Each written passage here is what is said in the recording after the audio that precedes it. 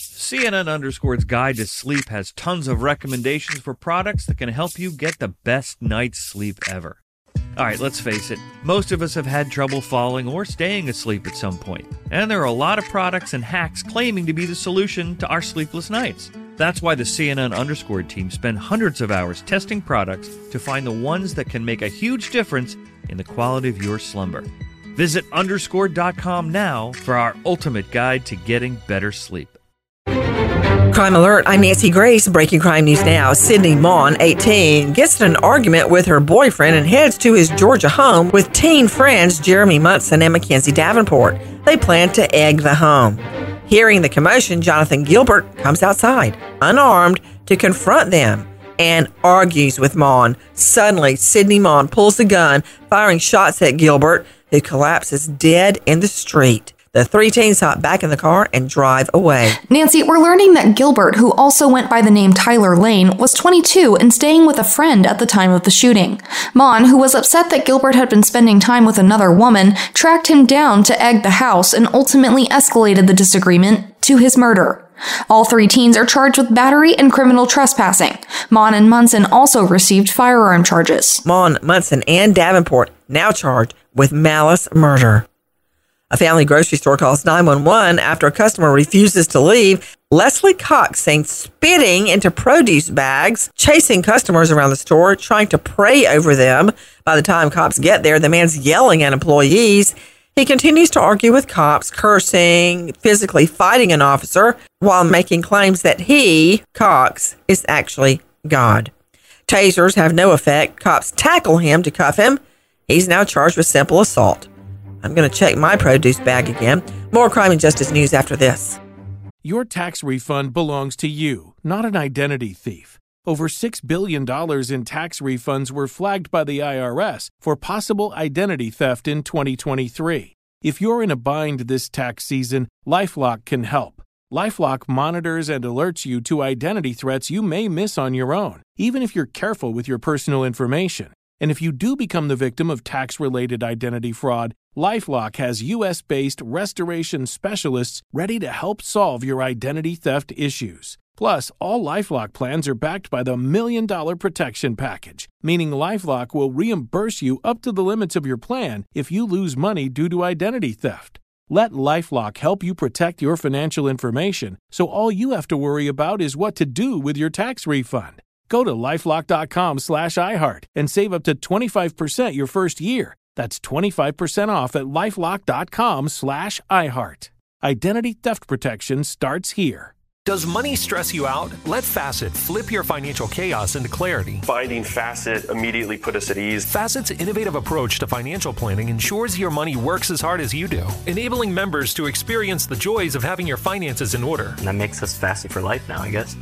Visit Facet.com, FACET.com to learn more. This ad is sponsored by Facet. Facet Wealth is an SEC registered investment advisor. This is not an offer to buy or sell securities, nor is it investment, legal, or tax advice. These testimonials are from current Facet members who are not compensated. All opinions are their own and not a guarantee of a similar outcome. Now with the latest crime and justice breaking news, Crime Online's John Lemley. According to a Memphis area medical facility, a doctor was the victim of the shooting that took place inside a clinic exam room. With more, Sydney Sumner with Crime Online. The administration of the Campbell Clinic announced that the man killed in the shooting was one of their highly respected and beloved physicians, Dr. Ben Mock.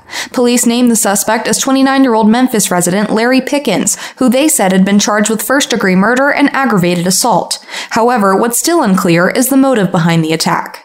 Collierville Police Chief Dale Lane told reporters at a news conference that Pickens had apparently been at the clinic for a number of hours prior to the shooting. Lane also said that there were only 2 people involved in the incident and that there was no active shooter situation.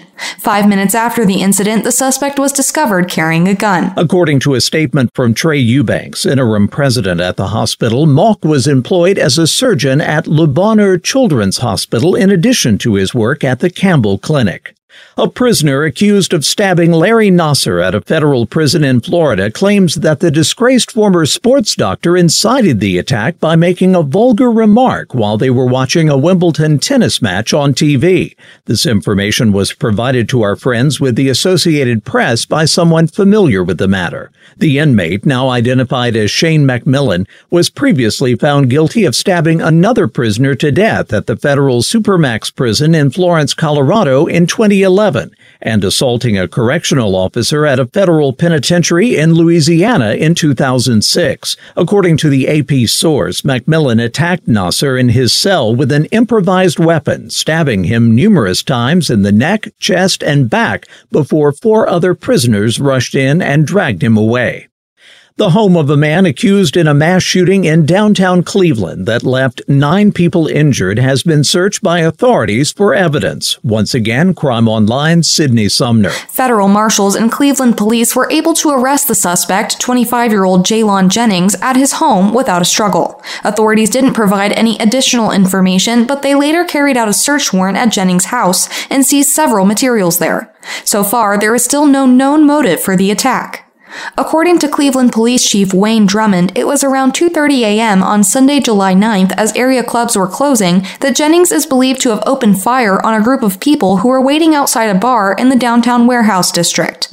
The victims, who ranged in age from 23 to 38, included 7 men and 2 women. Despite one man's significant injuries, none of the victims' wounds are thought to be life-threatening. 2 of the victims have since been discharged from the hospital. The shooting allegedly took place after Jennings noticed several people inside one of the bars and pulled a gun from the trunk of his car in a parking lot across the street. An arrest warrant states that despite a police presence nearby, the suspect began firing into the crowd. Authorities said they were still looking for the gun and have been working to determine a motive for the shooting. Jessica Dietzel, 21, a loving mom to a little girl, borrows a friend's phone to log into Facebook.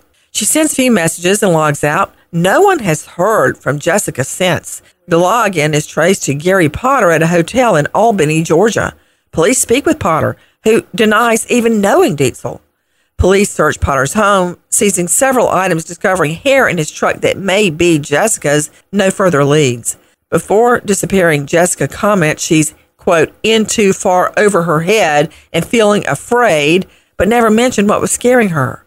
Jessica's family believes something happened to her and are still searching for answers 3 years later.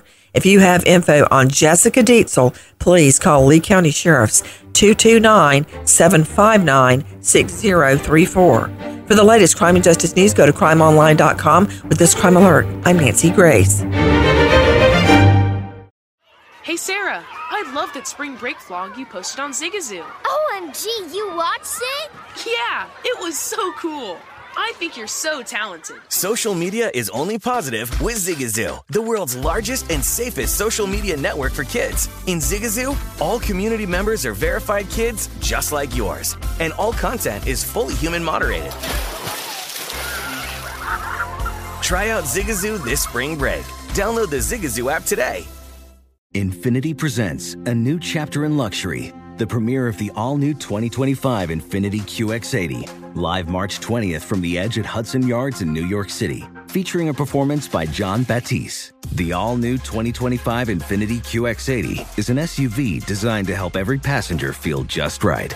Be the first to see it March 20th at 7 p.m. Eastern, only on iHeartRadio's YouTube channel. Save the date at new-QX80.com. Don't miss it. 2025 QX80 coming this summer.